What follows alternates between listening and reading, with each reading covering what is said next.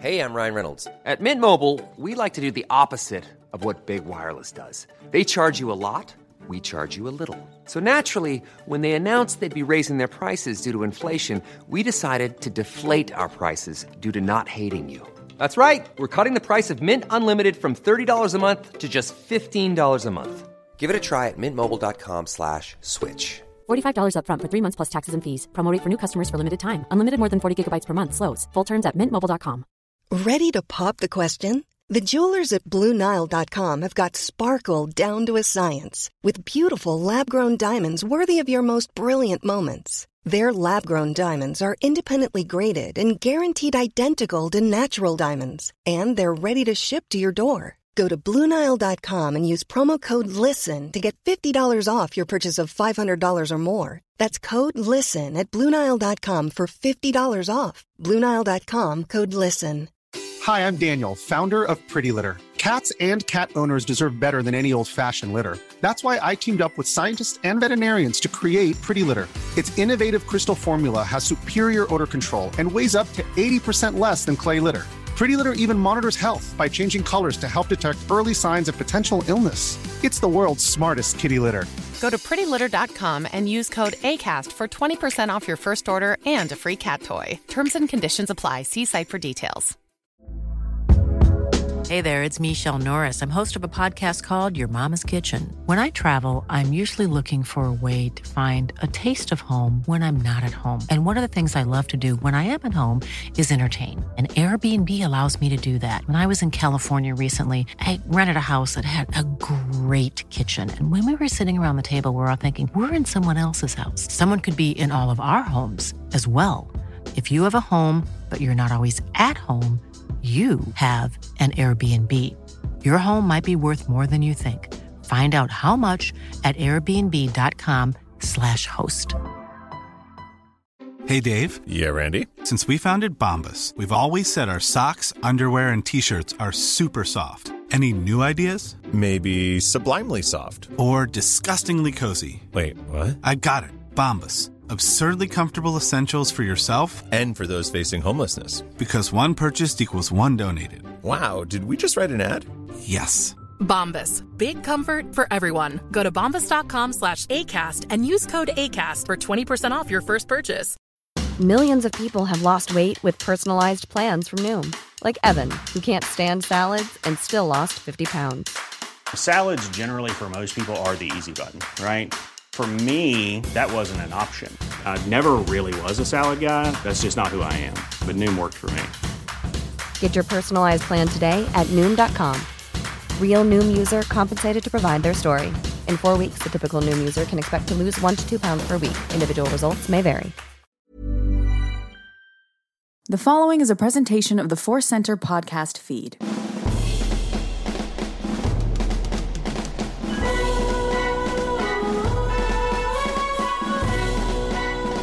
From the center of the galaxy, this is the Force Center podcast feed. I'm Ken Knapsack for another edition of Star Wars Rank. Me and a guest ranking things in Star Wars, and here to do that today is Joseph Scrimshaw. Hello, friend. Oh, I'm happy to be here and doing some ranking. We always have lots of different topics, but this one's a kind of a really breaking new ground for us, I think.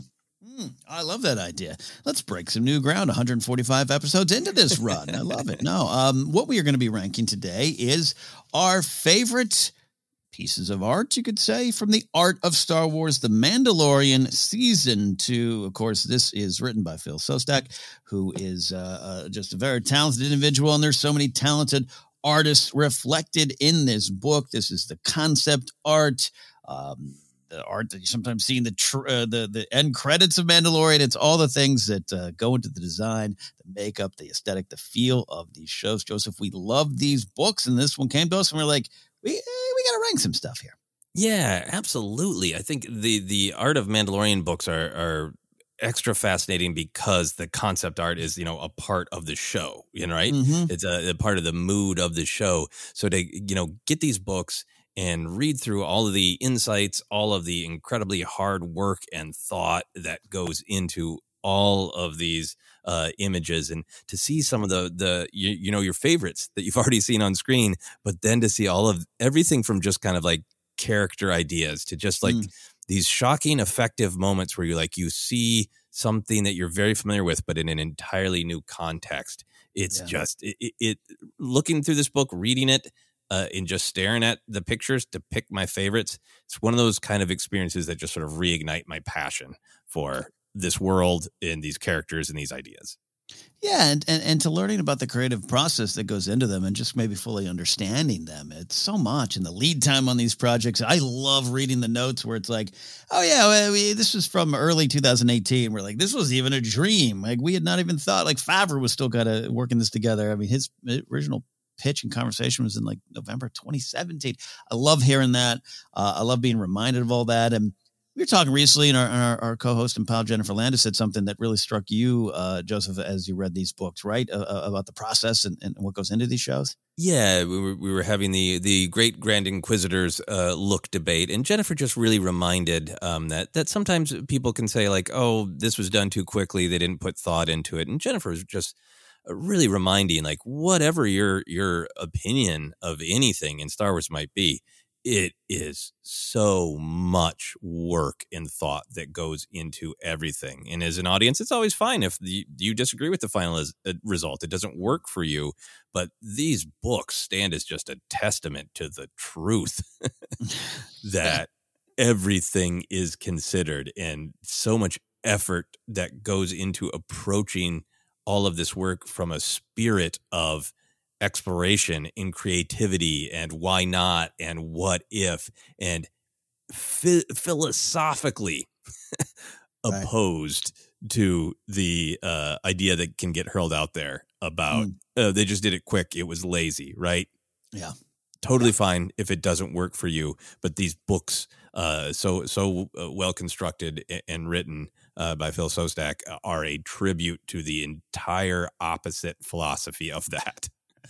Yeah, and then also the philosophy that we love around here of why not, of pushing boundaries, going bigger. So much there with Favreau kind of leading this team. There's some great notes, some great paragraphs to just digest of the creative process, his thoughts, the themes in there, Filoni's statements, other people, and just the artists themselves. So many great artists talking about their process and what they put in designs. It's always a fun read. So why not rank? Absolutely. So it was really great to spend some more quality time with it, and I'm excited for these images.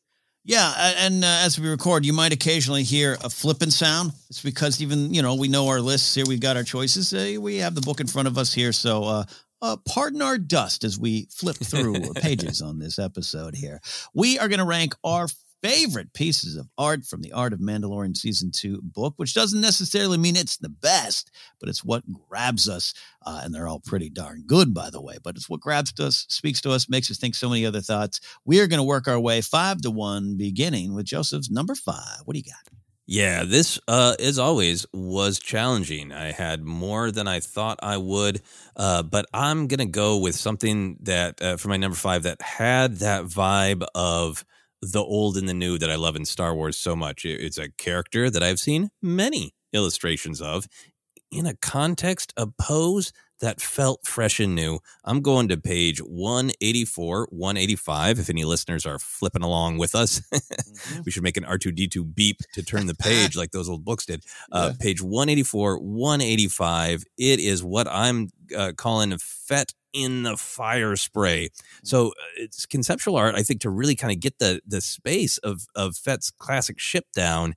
And there's a lot of just great details of the interior of the ship, the ladder, and some junk, and kind of the open grating that is opening in through the floor to just glowing red mechanical apparatus. It's it's a lot like Fett himself. It's kind of it looks armored but stripped down. Just a great look of the ship. And if it was just a ship, I'd be like, cool.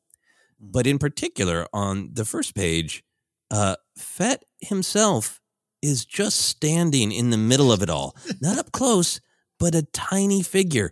And this is entirely the Star Wars version of one of those old shows that used to be more popular, of like, let's visit the famous people in their homes. This is like a lifestyles of the rich and famous for Boba Fett. It's like Boba Fett's turning like, welcome to my ship. This is where I live. I'll show you around. It just got that entire vibe to it, which I just love. And then on the other page, it's kind of a similar space, but from a different point of view. And this time, Fett is turned away from the camera, just doing some stuff. He's like, look, if you guys got to look around, take your photos, fine, but I'm getting back to work. Yeah. This is truly lifestyles of the Fett and famous going on. Exactly. Absolutely love it, because it's just the kind of images that, like, it could just be practical, right? To decide what does the interior of this ship look like, but there's such art in it. And to me, the art is made by where Fett is in the space. And it suddenly becomes not just a concept art, but like, I'd hang this on my wall. I'm sure we're going to say that a lot. Yeah, no, absolutely. And the first one on page 84, which is his one, he's looking at the camera, like I said, and giving the tour. He's almost like, looks like he's holding like an iPad. I know it's not what it is, but it's like he's doing inventory, like about to go get in the battle. And he's like, got this, got that, seismic charges, check. And he's just stocking up on knee darts, Ken. Yeah, he is. Yeah, he's got a collection of knee darts. Oh gosh, I'd love that. I'd go to a rack of knee darts. Yeah, and look, there's so much mystery inside the ship, right? For years of just how does it work? And Mando season 2 kind of answered that. They had fun with that. And so to actually see the art of like, here's what it could be on the inside. I love that.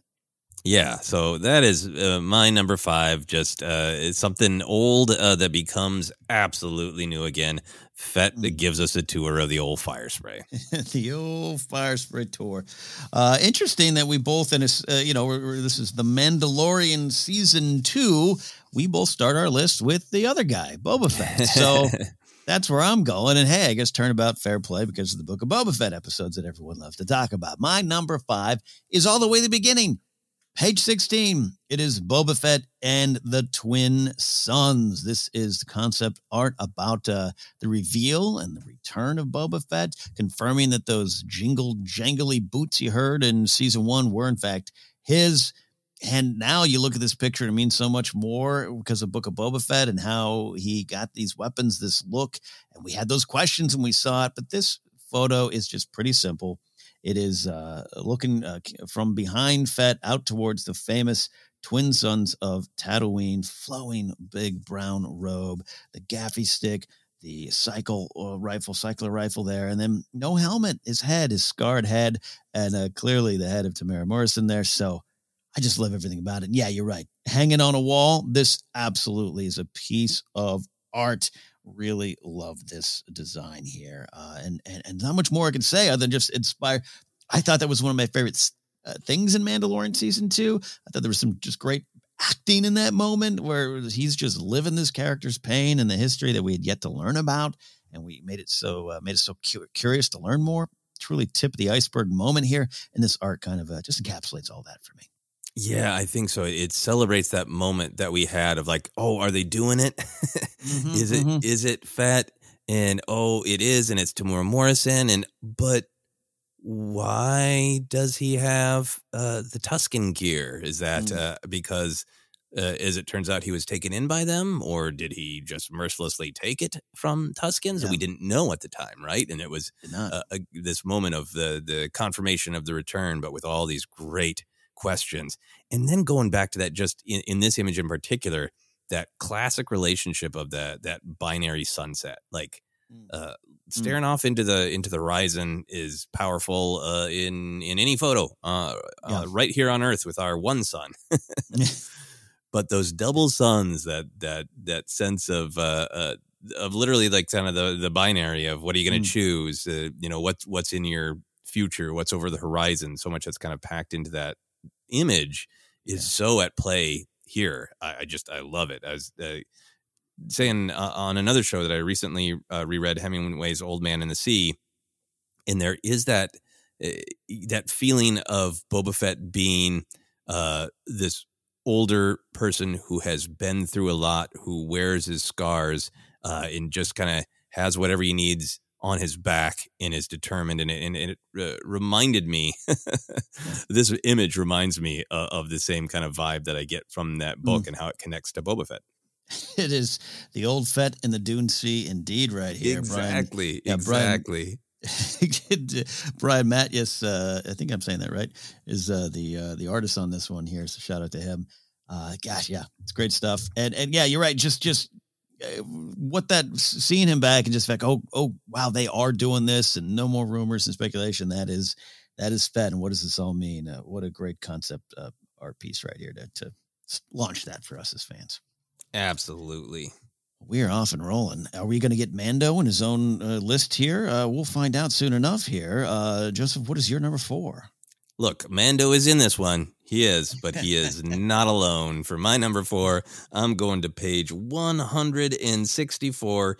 And this was one that I really loved because it's totally Star Wars. It evokes moments that do happen in the episode, but it also evokes something else I love.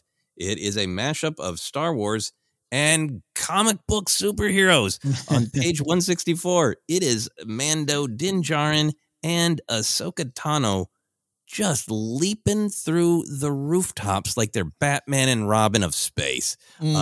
It's the energy that I grew up with from comic books, the power of sequential art, the power of freezing a character in a moment of action and makes them iconic. It makes their activity iconic. It's that, like, how can you capture in one frozen moment what this mood is, what this character means? And then in a comic book, and obviously in film and television, it's also the sequential, the movement. And I love that on page 164 at the top there's this one big image that I'd also put on my wall. That's just Ahsoka the Jedi just getting so much height. Getting some air, yeah.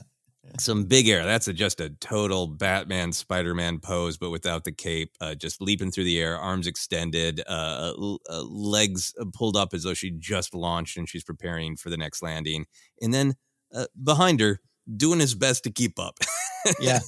Is Din, jumping, one knee up, cape that he does have flailing behind him, kind of clearly on the rooftops like superheroes, a dark mood in the background. And then the two smaller images that look like they're just they're kind of different angles or moods of the same image, but you look at them all together and the feeling is like you're watching them hop and leap across the rooftops.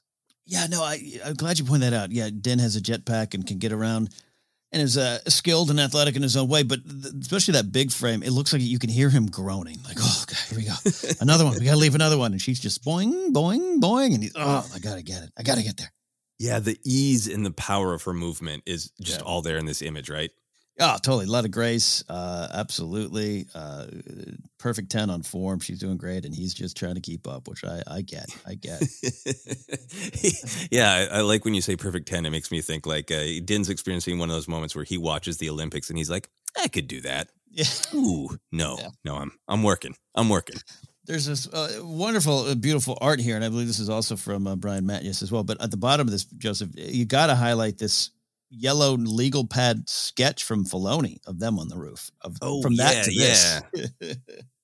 Oh yeah. I gotta do some flipping to fully capture that. It's just right? Filoni. Yeah. Bottom of 164. Filoni is he's a known doodler and he's got his own art skills as well. This is where his skill sets kind of began.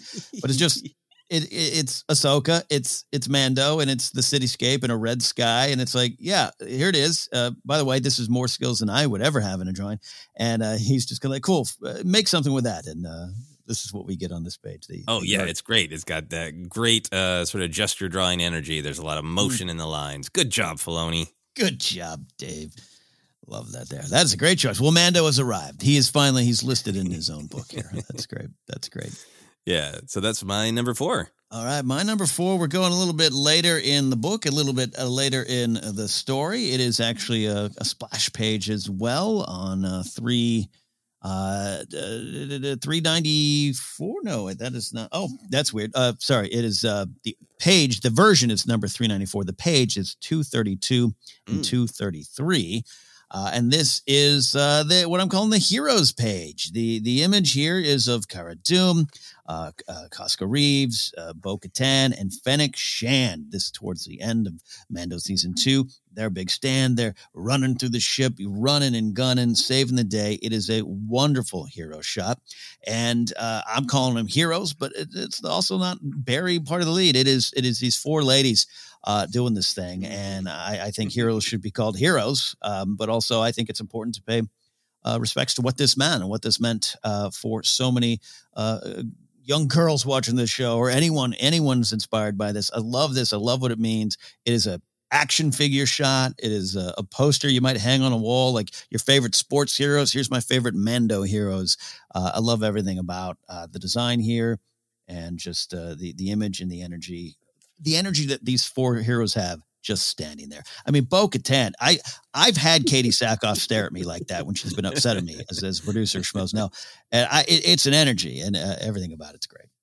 Yeah, this is a great pick. There are a couple things I love about it. Obviously, yes, you can't ignore the ongoing relevance and importance of seeing all of these women characters together and projecting this kind of strength and vitality, and the fact that they are sitting in the command station, right?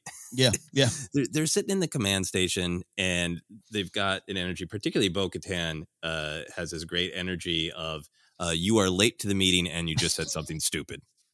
Totally. And Casca Reeves is like, yeah, what she said. She said. Yep.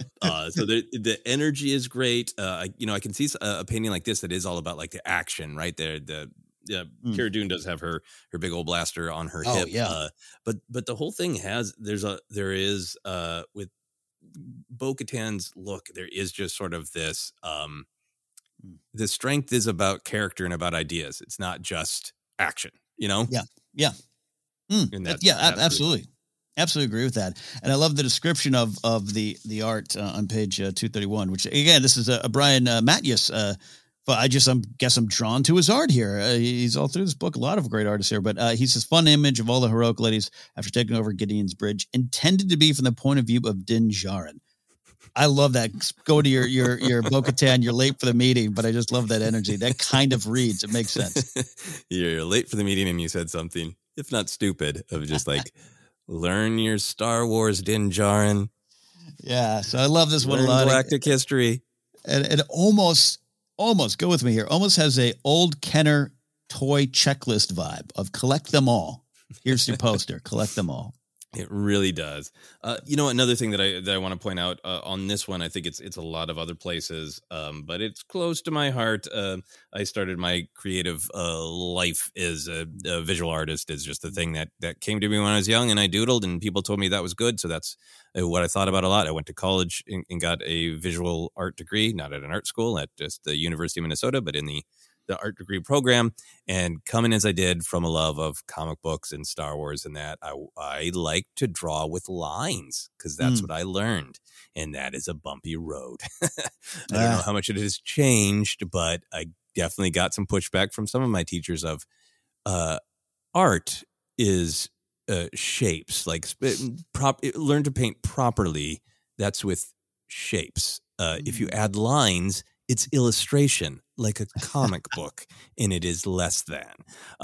Not all my teachers were that, but I definitely got some like, you could be good, but you use lines, and everyone knows that's bad.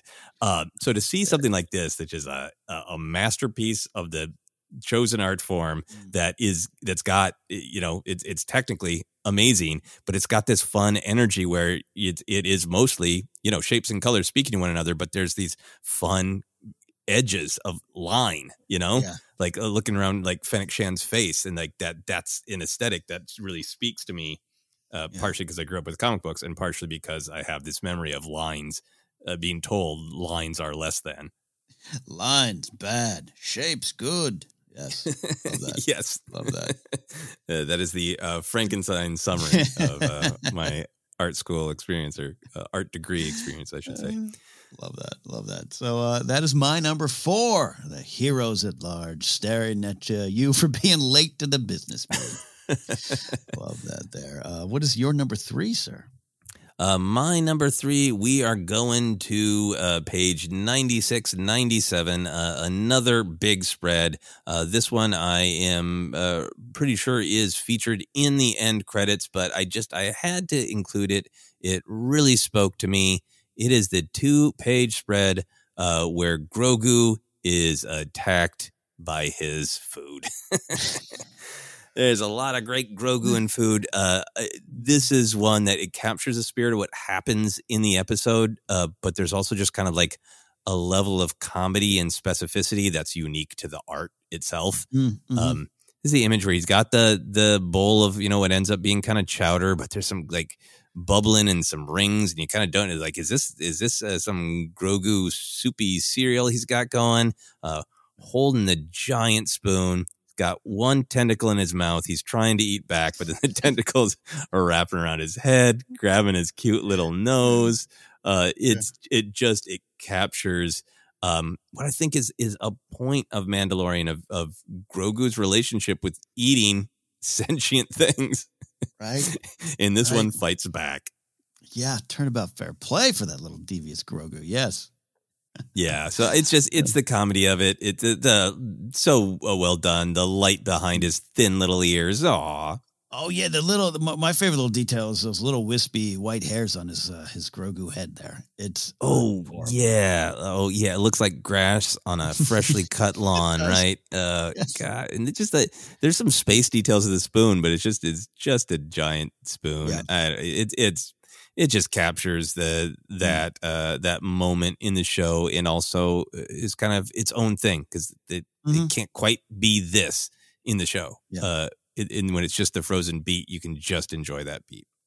No, that's a great point. Yeah, you're able to do a little bit different things here with this concept art, and the detail of him slurping one of the tentacles, but the look in his eyes of the other tentacles are getting me is captured really well. In over my head. Yeah. He has a giant McFlurry spoon as if he's gone through a McDonald's drive-in. And love it. And this is... yes, he does. He does. Christian Alsman is the artist on this. And it no description. It's just Tentacle Soup version 1.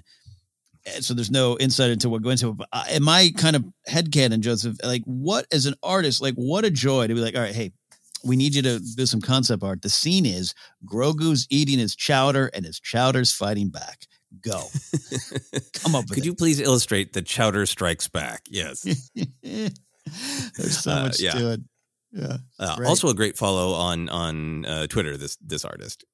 Yeah. Oh, gosh. Good. I need to follow more concept artists. Why am I not doing that? Great stuff. I complain about Twitter, then there's probably gems like that out there for those kind of folks.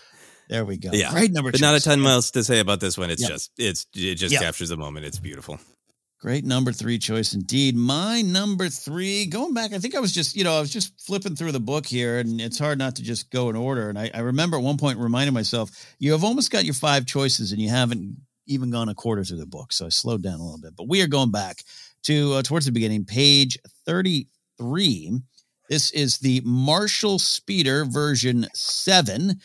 This is supposed to be Cobb Vanth because Cobb Vanth at this point has Boba Fett's armor. So it is Boba Fett riding on his, it is Cobb Vanth in Boba Fett's armor riding on the speeder. That, of course, is essentially like Anakin's pod race engine is what we got going here. And I absolutely love that on the show. I love design. And this design, it is not only just has a lot of action and movement to it and all those wonderful things, yes, but it looks like it's on the side of like a toy box.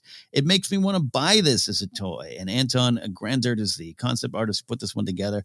I love it, and it speaks. We got original trilogy energy, of course, with Fett. We've got the pod race prequel era energy, and all coming together, celebrated on the show, celebrated in that moment, but definitely celebrated in the art. And there again, too, if you're, as an artist, said, hey, we need this. Someone in Fett's armor riding a pod engine, but as a converted speeder. Go for it. Make this happen, and this happened.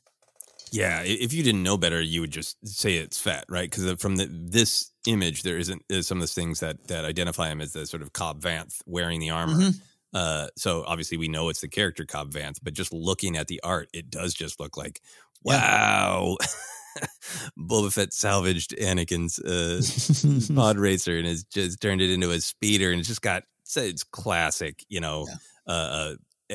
energy of racing and moving, right? With his cape fluttering and the way the engine is illustrated with the kind of fender part sticking out the front makes it even more like it's racing toward you. Yeah, and I'll sneak in another choice here, but up top there's another the Pod Engine Speeder version 1, and it's the same concept, Cobb Vanth and the Boba Fett armor, but the Speeder is one half of Sebulba's pod race engine, equally as distinct, but works for me at another level. But I like the choice they went with. But I love that, and you and I being fans of the prequel era, but specifically loving pod racers and pods and all that kind of stuff, it's just so fun to see. Again, people who love Star Wars, creating Star Wars, just having fun celebrating all corners of the galaxy. Yeah. I'd also shout out another one of the Pod Engine Speeder version 2A, where it's kind of almost on the engine backwards. So there's nothing in front of the figure. And it's that classic Star Wars, like there's nothing about that looks safe. No, nothing. It looks hot. It looks burny. And it almost as if it's all right, Boba Fett's armor, someone in it riding a horse, but the horse is an engine. Go. And make sure it's really easy to fall off of. Yeah. Love that. Love this. That's my number 3 choice. I do love this. And if I could ever get my hands on a figure toy set of this, I absolutely would buy that in a second. Good choice. All right, we're moving through a lot of fun stuff to discuss here, but we are up to our number 2 choices. Joseph, what is your number 2 favorite piece of art from the Art of Mandalorian Season 2 book? My number 2 is one that I had not seen before I got this book, and one that I literally gasped. There's just such power to it. It is obviously related to what we see in the show, but it has obviously an earlier, different idea, some different energy. I'm going to page 138, and it is Ahsoka before the Magistrate. Yes. So it's the chapter that introduces the discussion of this episode, the Jedi, and it's obviously a slightly different take on the character that would become the Magistrate. But it's just this incredibly powerful image of Ahsoka's great, but the camera, the viewer is to her back. She's got her lightsaber held up. The lightsaber is igniting blue in a classic sort of defensive pose. But the thing that just kind of blew me away is the sheer power from the Magistrate. Yeah. So she is standing, just rod straight, great robes, mix very much the samurai look, mix of armor and robes, red and a kind of a very light, muted purple, staff in a hand, held down, and the other hand kind of extended, it looks like throwing her robe away. Yeah, that's what tossing her robe away. So it is this frozen image of let's fight. Yeah. But I think the power of it for me is, this version of the Magistrate is up above Ahsoka and is just pulsing with power. And just this image makes me afraid for Ahsoka. And I've seen the episode multiple times. I know how it works out. But this episode makes me just feel like that figure has so much power. And Ahsoka is literally beneath her with the blade up. But can Ahsoka possibly step to this power? It's just, it's gorgeous. Oh, it's very just Star Wars to the core, including the influences of the design, the character, and what Filoni put into that episode as a writer director of it. But yeah, I love, the energy doesn't even encapsulate it. You're right. The power in the art is very clear. Jumps off the page. Yeah, and the way that the robe is being thrown away, of course, anytime the robe is taken off in these Star Wars samurai contexts of all right, we're serious now. But her hand has this sort of, that's throwing it, has this sort of flippant quality, right? She's just kind of dismissing the robe. And that energy is even scarier than if it was this big sort of throw with her fingers, tensed. It's got that the ease of that gesture makes it feel like the Magistrate's I am going to kick your bleep and I'm not going to break a sweat. It's so easy. Yeah. Well, it speaks to, this design just really speaks to the skilled fighter that she is, right? And it works for, your wife, Sarah, is a classically trained modern dancer, right? Yeah. Fans listening should know that. Like, I've seen Sarah order a drink with grace that I would never have in my life, right? Yes. The movements are always going to be there. The control is always going to be there. And this reminds me of that kind of like, I am tossing my robe away, but it is with the skill of a fighter about to kill you. I love everything about it. Yeah, you made the great joke about Olympic marks. Like, if this was Olympic Games, and like, ooh, robe removal before fight, 10. 10. Yeah, so that's my number 2. Just it's a different image, encapsulates the same ideas, but it is such power. Love it. Great sequence. I kind of want to. I haven't done the real big Mando season 2 rewatch, but talking about all this is making me push that up in my schedule. Yeah, me too. Me too. All right, my number 2 choice, we are going to page 75, which means it puts us at chapter 10. Oh, this is an episode full of controversial egg eating, frog ladies, an icy, not Hoth-like snow planet, and scary spiders. But also, underrated in that is a really damn good spaceship chase. And I think that is kind of encapsulated by the art here on page 75, going towards the bottom specifically. This is the Razor Crest chase version 212. This is 2 X-Wings coming out of the ice canyon pursuing the Razor Crest. You want to talk about energy? You want to talk about just a painting that you can just stare at? And as a kid, I think this art makes me think of some of those old Macquarie concept arts, just things you'd see back in the day, where just this picture, 2 X-Wings chasing this spaceship. If I just saw that on a postcard or a trading card, my imagination as a 7-year-old would just spin into hyperdrive, and I would be just imagining what's happening next. Why are they chasing this ship? Where's the ship going to go? When are they firing?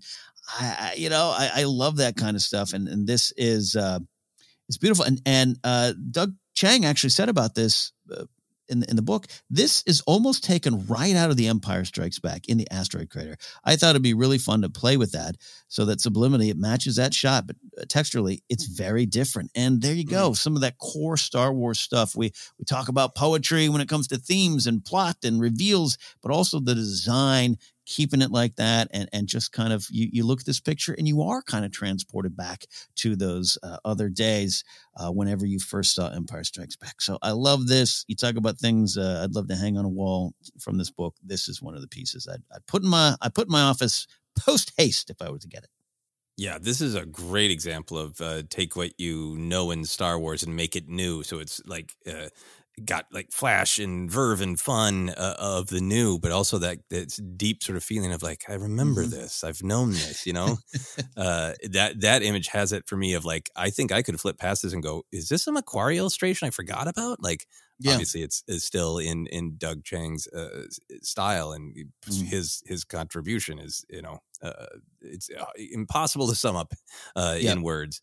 So I don't want to diminish Doug Chiang by saying it looks like Macquarie, but it's just it's that perfect mix of it's just got the mood and the energy of the kinds of art that Macquarie was after, of exactly what you were saying, of capturing a moment where the landscape is fun and bizarre. You recognize some of the ships, but you don't know what that other thing is, and we're frozen in a moment of conflict, and we don't know how it ends. Yeah, and so much on this page and the page before that this concept artist Anton Grandert again, just capturing just what this planet is and what they wanted to do. And you read in some of the notes here of just like, we knew snow planet, ice planet. We wanted no one to think it's Hoth. And I'm reading some of the notes and I'm looking at some of the art here and just laughing at even us going, is that Ilum? Could it be Ilum? It does have kinds of shades of Ilum. Is it Hoth? I don't know. It's a brand new planet, which we are so happy to know now.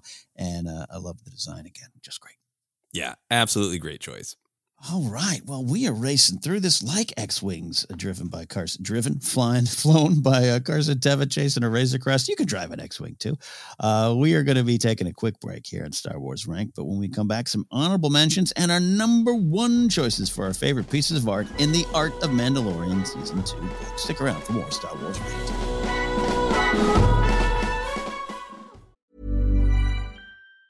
If you thought the only way to get a more defined jawline with natural-looking results was through surgery, think again. Juvederm Volux XC is a non-surgical injectable gel filler that improves moderate to severe loss of jawline definition and can help you achieve natural-looking results with little downtime. Even better, this improved definition lasts up to 1 year with optimal treatment. No maintenance required. Improve jawline definition for a smooth, sculpted look with Juvederm Volux XC. For important safety information and to find a licensed specialist, visit Juvederm.com. That's Juvederm.com. Not for people with severe allergic reactions, allergies to lidocaine, or the proteins used in Juvederm. Common side effects include injection site redness, swelling, pain, tenderness, firmness, lumps, bumps, bruising, discoloration, or itching. There's a risk of unintentional injection into a blood vessel, which can cause vision abnormalities, blindness, stroke, temporary scabs, or scarring. Talk to a licensed specialist to find out if it's right for you. Ryan Reynolds here from Mint Mobile.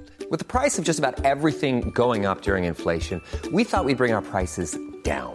So to help us, we brought in a reverse auctioneer, which is apparently a thing.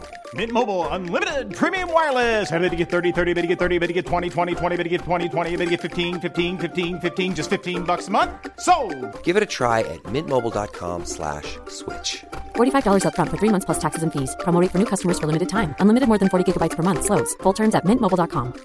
Ready to pop the question? The jewelers at BlueNile.com have got sparkle down to a science with beautiful lab-grown diamonds worthy of your most brilliant moments. Their lab-grown diamonds are independently graded and guaranteed identical to natural diamonds, and they're ready to ship to your door. Go to BlueNile.com and use promo code LISTEN to get $50 off your purchase of $500 or more. That's code LISTEN at BlueNile.com for $50 off. BlueNile.com, code LISTEN. Even when we're on a budget, we still deserve nice things. Quince is a place to scoop up stunning high-end goods for 50 to 80% less than similar brands. They have buttery soft cashmere sweaters starting at $50, luxurious Italian leather bags, and so much more. Plus, Quince only works with factories that use safe, ethical, and responsible manufacturing. Get the high-end goods you'll love without the high price tag with Quince. Go to quince.com/style for free shipping and 365-day returns. Quality sleep is essential. That's why the Sleep Number Smart Bed is designed for your ever-evolving sleep needs. Need a bed that's firmer or softer on either side? Helps you sleep at a comfortable temperature? Sleep Number Smart Beds let you individualize your comfort, so you sleep better together. J.D. Power ranks Sleep Number number 1 in customer satisfaction with mattresses purchased in-store. And now, save 50% on the Sleep Number Limited Edition Smart Bed for a limited time. For J.D. Power 2023 award information, visit jdpower.com/awards. Only at a Sleep Number store or sleepnumber.com. This is Paige, the co-host of Giggly Squad, and I want to tell you about a company that I've been loving, Olive & June. Olive & June gives you everything that you need for a salon-quality manicure in one box. And if you break it down, it really comes out to $2 a manicure, which is absolutely insane. It's also so easy to get salon-worthy nails at home with Olive & June. The difference between how your nails used to look when you did them yourself and now with the Mani system is a complete game changer. The best thing about Olive & June, too, is it's a quick dry. Dries in about 1 minute, lasts for 5 days, and full coverage in up to 1 to 2 coats. Visit oliveandjune.com/perfectmani20 for 20% off your first system. That's oliveandjune.com/perfectmani20 for 20% off your first system.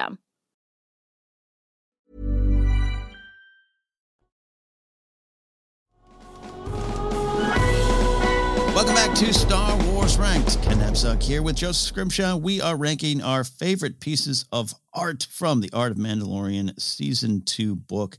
It's been out for a little bit now, but we are very fortunate to get our hands on it here. And we are having a lot of fun diving through all of these. And of course, that means we're going to leave some of them on the cutting room floor, so to speak. Joseph, what are some of your honorable mentions?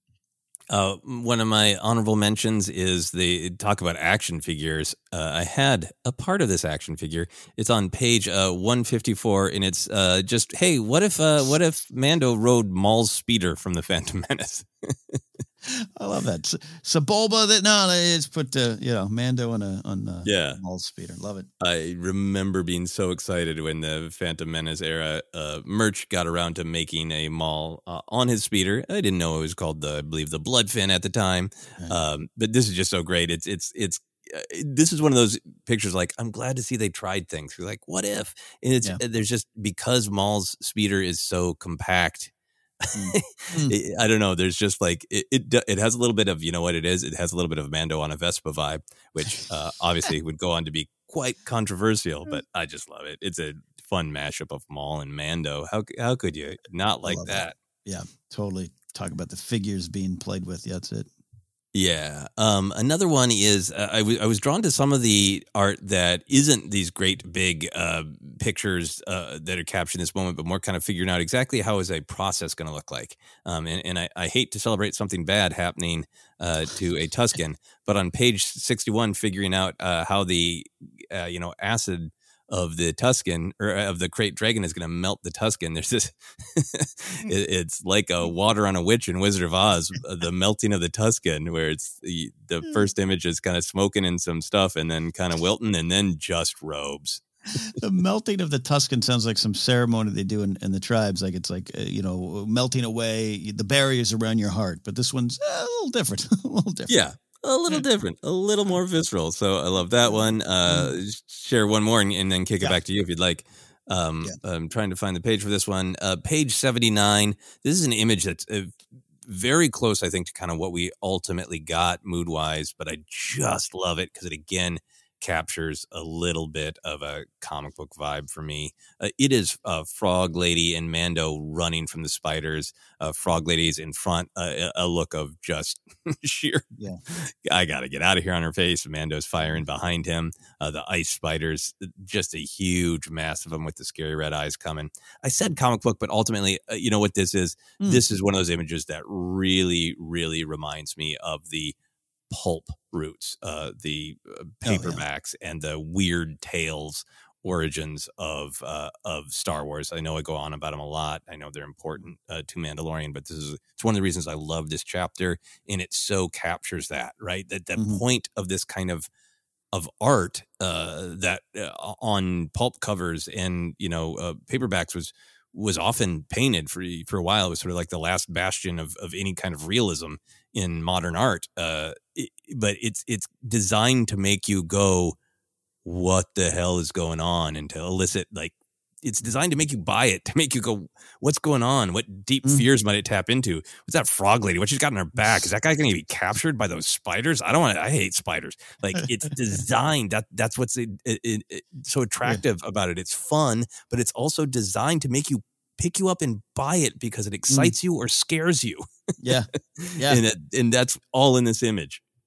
Imagine if you were shown this before even the Mandalorian series debuted, you'd be like, wait, there's a frog, Boba Fett, and space Shelobs. What's going on here? I'm into this.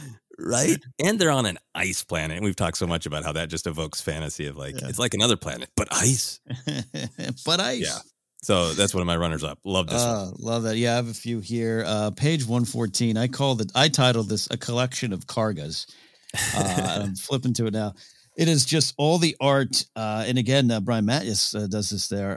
It is Carl Weathers' Greef Karga, but it's like 3 different versions of them, different kind of robes, maybe a long kind of almost duster version. I like that version a lot, than the kind of more of a classic cape robe kind of setup there. But it's just great as a Carl Weathers fan. So thankful he's in the series. So thankful he's directing. And there's some great stuff in this. If you read the write-up of this episode of Favreau kind of going, I knew Carl Weathers was a director.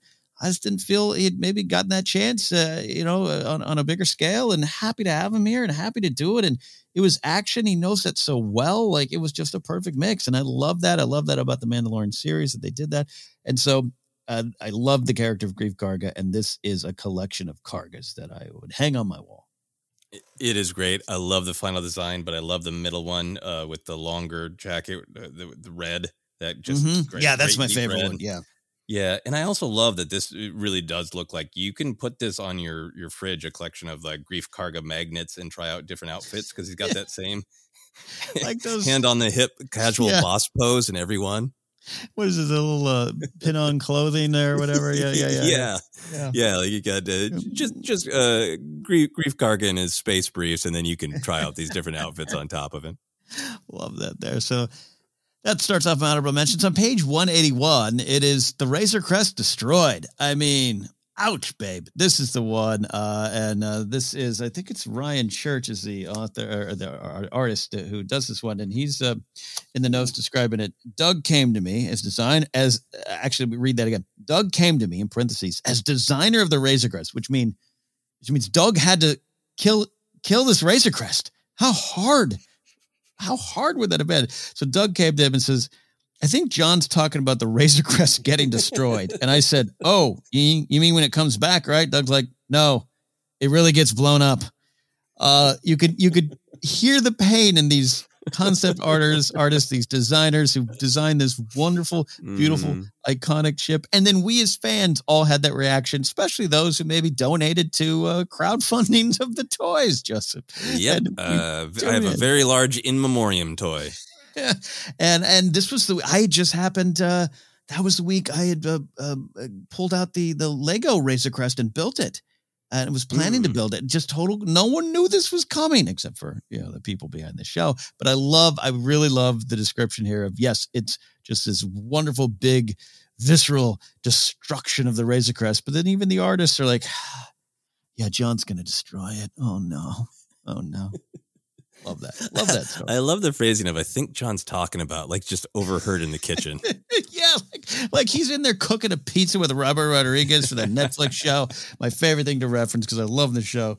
And then Doug comes running in. Oh no, I heard him tell Robert Rodriguez we're going to destroy it. It is an effective image too, because it is clearly devastatingly destroyed, but enough pieces to make it entirely recognizable. Yeah, love that there. Another one for me, and I'll kick it back to you here, is on page 220, 221, a splash page, but more of a fire page. You know what I mean? It is dual flamethrowers. It is Boba Fett and Costco Reeves. And Brian Matt wrote this one, drew this one, and says fire cancels out fire, right? 10-year-old me always wanted to see Boba Fett do something like this. That is a lot about the spirit of the show. This we know. We talk about it often. Action figures on the floor. Star Wars fans at heart. And just asking, why not? Why couldn't we see Boba Fett and his flamethrower meeting the flamethrower of an adversary? And we've got this on display in this wonderful poster art. Yeah, that one is powerful too, and just great composition, and just that kind of that minimal energy. You kind of see the bar in between, but it's just the two figures very far apart and their flames meeting in the middle. Just great composition. Absolutely. So I have a couple more, but what are some of your other honorable mentions? Yeah, we're going to page 157. I had a hard time narrowing down my Ahsoka images, but this is the one where Ahsoka's on a kind of a cliff with just the robe flying. There's just I think there's such power in that it's a different drawing of her, right? I think it's kind of looking at where's she at, right? Yeah. And this looks like a powerful Jedi at peace, the way her feet are kind of poised together. She's almost like standing on the incline of this hill or mound, but it doesn't seem to matter. Eyes kind of closed in meditation, but head held high. And then just, look, this is why we wear capes and robes in space fantasy. And let's be honest, in real life, we don't wear them for when they make it awkward when you sit down or when they get trapped in revolving doors. We wear them for when the wind billows and makes you majestic as all hell. And I like that this is a different take on the robes. They're almost, they're kind of frayed and old, but there's a huge volume to them. And just, again, the great composition that the hill drives your eye upward and your eye goes up this really rigid, straight form that Ahsoka has. And there's this rigidity. And then there's this huge sweep of energy outward from her robe. So it's like an image of organic, rigid versus the organic and flowing in Star Wars. And that energy in that robe is is just fantastic. It is indeed. Very classic Star Wars photo there. Love that. Yeah, so that is one of my runners up. My last runner up is just kind of that's a cool one that I have a hard time resisting. I am going to, what page is that one? That is page 187, and it is just Grogu chokes the trooper. It's a long panel. It is 2 troopers on the ground bathed in red light. Tiny Grogu in the back with a little spotlight on him and floating up out of the frame, just as buttocks, dangling feet, and tortured hands of a trooper being choked by the adorable baby Yoda. So adorable. So cute. So cute. Great art, and just it just captures that contrast of like, oh, he's so cute, except for when you try to put baby in a corner and then he fights. Don't put baby in a corner, indeed. Great honorable mentions there. Final couple ones for me. Going towards the end of the book here, page 243, Christian Alsman wrote, I keep saying wrote, I'm just such a writer at heart, I guess. Alsman drew this piece of art of Grogu meets R2. Man, what a wonderful moment in the show. And I love this. It's from behind Grogu. You're looking up at R2. R2 almost looks like he's red, like he got a paint job. But it's just the lighting of the design. You can see through Grogu's ears as you can, almost like a Chihuahua's ears. Love everything about it. And it just really captures the spirit of one of my favorite moments in the show. So love that one there. Absolutely great pick. Final one for me before we get to our number one choices is on page 246. By Ryan Church, simply titled Bib the Hutt, version 300. Ryan says, when Doug said that Bib Fortuna would look a bit different now, an image just popped into my head of these giant growths on his head just circling around. The Leku have, unlike the controversy around Ahsoka, this is Bib's got a different look going, and just captures the essence of that scene, including like the surprise. We all kind of were like, whoa, post-credit scene and Bib's alive and he's on the throne and everything about it. And I just love, hey, can you design Bib the Hutt? Yes, I can. Yes, I can. That is a fun assignment and very well done. And it makes me think of the character in Rogue One, Bib's cousin Beezer Fortuna, who the databank describes as having desiccated Leku. That's right. That's right. That Bib has the entire opposite of a desiccated Leku. He has a large and in charge Leku. Plump with power. Plump with power. All right. Those are our honorable mentions. We are not quite done. We each have our number one selections here. I'll go first so Joseph can close the show with his number one. For me, I'm going to page 137, which is, I know, an entire page was close to your heart too, Joseph, so we'll talk about that. But the bottom of page 137 is a piece of art that literally made me laugh out loud in the most wonderful of ways when I turned the page and saw this. It is... And here's the actual title, art by Christian Alsman, Cookies Tossed, version 434, which means I would love to see all 433 versions of Cookies Tossed before, if that's what the numbering exactly means there. Cookies Tossed, version 434, is as you'd expect. It is Grogu sitting strapped in the Razor Crest. It is cute little adorable robe. We all know his little outfit. Little toes, his toes just pointed up, and that face and that look in his eyes of, oops, I did a bad. And then here he is, he's holding the space macaroon package, and he's just covered in barf. It is disgusting. It is adorable. It is endearing. It is everything about Grogu that we love. We love to celebrate. And that is the complicated nature of Grogu doing everything he thinks he wants to do. He gets away with it until he starts to learn that's not the way. Love it. Love it. Talk about art I'd hang on a wall. I might want to make this one into a van mural. I'll have to buy a van, but now I want a van mural of Cookies Tossed, version 334. It is very, very worth it. The accuracy of the vomit dribble. So detailed. From the fall pattern to the consistency. Perfection, right? That's the best. And then the other thing I like about this is just how vivid and clear the emptied sheet of cookies Yes. The sheath, I guess, not sheet, the sheath, the wrapper. For anybody who's ever, opened a wrapper like that and be like, I'm going to have two, and like, oh no, it gets to you. It gets to you. Yeah. So so sometimes we exchange our lists, and one of us has something on honorable mentions where the other's like, oh, that's one of my big ones. I had this on my honorable mentions because of the utter quality of the one that you picked out. But I also just love the fact that there are 4 images at the top. Nothing has changed about them, but the style of the cookies. And that speaks to, right? The nothing is under considered. Again, you might not agree with the final choice, but so much thought that they drew all of these different cookies just to decide, what does the cookie look like that Grogu eats?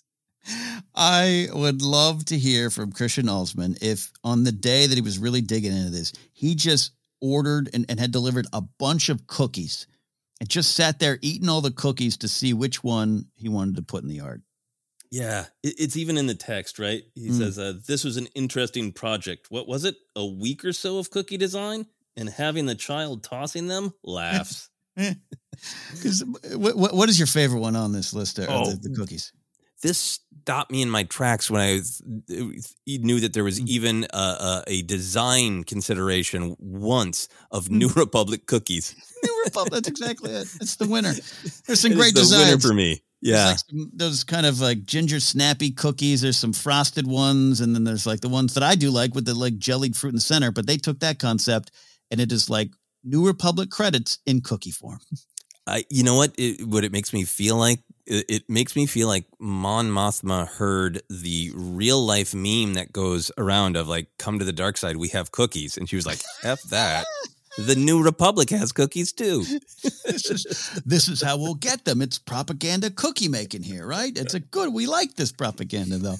Love it. No, it's like a red jellied New Republic symbol on a cookie. How have they not made these? These need to be available. Forget space macaroons. I'll take those too, but I want these at Celebration. New Republic cookies. Oh, yeah, absolutely. I would absolutely love that. Hey, do you think anybody will cosplay post-vomit Grogu? I mean, if not, you've just laid down the gauntlet, and I want to see people hit that standard there.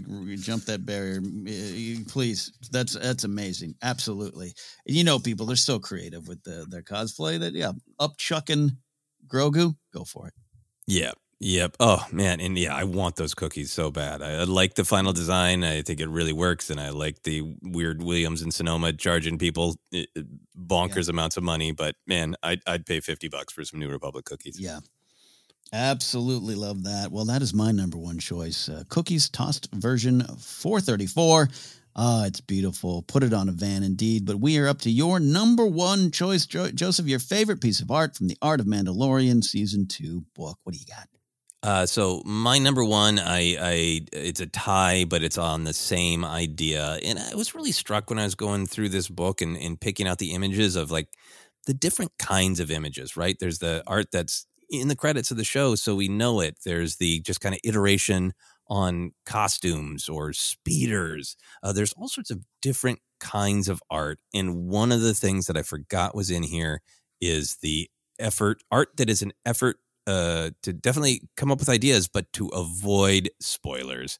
Yeah. I was so taken with that. So my number one is 2 pieces of art trying to make sure that no one figures out that Luke Skywalker is going to be in there. And instead, if it leaks, they will think it is the return of Jedi Master Plo Koon. So I am going first to what page is that? Page 242, which is just the image of Plo Koon. It is clearly working out, I'm sure, within the art as well, like actual ideas of looks for Luke coming down the hallway and taking out the Dark Troopers. But this is just Plo Koon in the midst of Dark Trooper carnage, and it's a great image. Plo Koon, the camera's kind of a little low, so looking up, a little bit of a hero shot. You see a broken and dismembered Dark Troopers on the ground, then Plo Koon with lightsaber ignited but held down. He's clearly done with his work, but the thing that makes it sing, his other hand is reaching up, using the Force, to pin just the top half of a Dark Trooper against the wall. The Dark Trooper is just like sparking and dying. It's such a great Frozen moment. Oh, there's a cut in the roof of the hallway that make it look like Plo Koon cut through that and leapt down there, cut through them all. And he's just holding that one Dark Trooper is probably still like, yelling orders. And Plo Koon's just like holding it there with the Force going, I'm thinking about what's next. Yeah. Oh, and I missed it when I on the next page is the Grogu meets R2 art that I mentioned. I made a mistake. I said, R2 is colored a little different because of the lighting. No, Christian Alsman says I was very careful to color this so that it didn't look like a certain famous droid, because in the art that you've selected here, R2's there, but it is red as well. So I love that they needed to even hide R2. That's beautiful. Yeah. Very, very good point with that great red look for R2. Yeah. So I think for me, obviously, this art is still figuring things out. It's still being practical, but it's also like, hey, for something that's not going to be in the show, did you have to go this hard? And the answer is yes. Yes. So I'm going to close out with this other image that is technically Plo Koon, but you don't see him as much. And to bring it back home to the titular Mandalorian, I'm going to page 214, an image that isn't in the show. But if I saw this image before I knew anything about the show, I might have exploded. Yeah. The image is the bridge that of the Imperial cruiser that we're familiar with. It's got this kind of great shot that there's been lots of iterations of in Star Wars lately of a standoff duel, and in the foreground is a hand and a weapon, and then back further is the full-bodied figure of the other opponent. It's a little different here though, because the hand in the foreground is this black glove, and then the blue blade of a lightsaber, really just dissecting the image down the middle in a diagonal. So it has this different energy. It's not the same shot that we've seen a lot now of the hand on the hip of the blaster. It's taken up a ton of the frame, So there's a ton of power in it. And it's this blue blade and a black hand, and who's holding it? But then to end back on our main character, to see this image of Din, he doesn't do this in the show, right? The Darksaber ignited and up, in a fighting stance, leaning back, ready to get into it with whoever this mystery figure is. This is just one of those great images of like trying to step back from it, and before the Mandalorian is even announced, like, what is this? Whose lightsaber is that? What is that black blade? Like, if I hadn't seen that in Clone Wars, it's just pure undiluted Star Wars, and it's so exciting. No, it could easily be the cover of this book, though they have a great photo of Din and Grogu, a great piece of art. This is a cover. This is a cover. It's almost like a comic book cover. Yeah, no, it really, and it's even spaced like a comic book where there's room for some hyperbole of like, can Din survive his encounter with the mystery Jedi? Yeah, right. God, who that is? No, it's a great shot, great design, the detail as well on Mando and Din. You're right. If we at one point, if you're shown this, you'd be like, why is that Jango with the? What is going on here? It's not quite Boba Fett. Yeah, love it. Yeah. It's just a great, beautiful, beautiful image. And I think it's fun to see art in an art of book where, that kind of image of Din, fully wielding the Darksaber, that's not in this part of the show, but it's coming up real soon. It is on the way. It is on the way. Man, that is a wonderful way to end this episode. The mystery of Plo Koon returning and the image of Din with the Darksaber, something key to his existence, his life, his arc going forward. We'll see where that all ends up. Been a lot of fun to look at this book. We really clearly love it. And I love that this is kind of this tradition of art and behind the scenes. It's kind of part of being a Star Wars fan, and has been since pretty much the beginning, when a lot of these behind the scenes people, in the past, you might know them if you were a film school person, but now they're part of the pop culture landscape, the Doug Chiangs of the world, the Joe Johnsons, the Dennis Mirans, and the list goes on and on and on. And now so many great artists in this book written by Phil Szostak. We absolutely love it. So Joseph, thank you, sir, for your list. Great stuff. Yeah, thank you. This was really a ton of fun to really just fully engage with the visual of Star Wars, as well as all of the great texts and insights. So, ton of fun. Thanks, Ken. Yeah, and we recommend if you've got this book, if you're like me, sometimes I just kind of poke through, look at the pictures, and just kind of I'll keep coming back to it. It's a great coffee table book, but I do suggest when you get a chance, sit down and kind of read it cover to cover. So many wonderful morsels in there, and unfortunately, occasionally, these little comments get clipped out and become clickbait of "Did you know, George?" And just got to get the full picture. It's a really fun read. We really recommend it. Yeah, I really agree with that. This one in particular had some like great insights to me of just perspective, like not even like, oh, wow, I didn't know that, but just really reminding you of where the artists and creators are coming from. This is Star Wars is so much about perspective, and this is so well written by Phil Szostak to just remember to take a moment in your Star Wars opinions and just imagine being in the role of these creators and the kind of thought and attention that they give everything. Absolutely. Well, we are almost out of here this week. If you want to find us and share your own choices here, you can always do that by using the hashtag Star Wars Ranked on Twitter. We are at Force Center Pod. We're on Instagram, YouTube as well. Facebook page is Force Center Podcast. We are available in a lot of different spots: Acast, Google Podcasts, Apple Podcasts. Just search and find us. You can get an audiobook on us if you'd like to by going to audibletrial.com/Force Center. You can get merch at tpublic.com/user/Force Center. And you could support us directly at patreon.com/Force Center. You can follow me at Ken Napzok or go to my website, kennapzok.com. Joseph, where can they go for you, sir?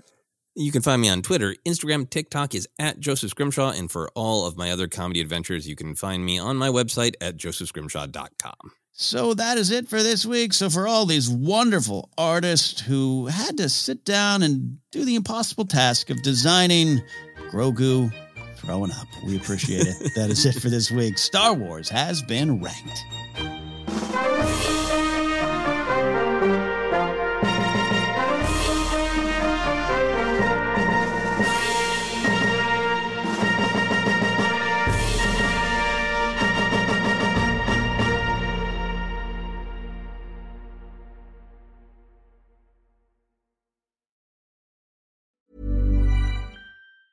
Hi, I'm Daniel, founder of Pretty Litter. Did you know cats tend to hide symptoms of sickness and pain? I learned this the hard way after losing my cat, Gingy. So I created Pretty Litter, a health monitoring litter that helps detect early signs of illness by changing colors, saving you money and potentially your cat's life. Pretty Litter is veterinarian developed, and it's the easiest way to keep tabs on your fur baby's health right at home. Go to prettylitter.com and use code ACAST for 20% off your first order and a free cat toy. Terms and conditions apply. See site for details.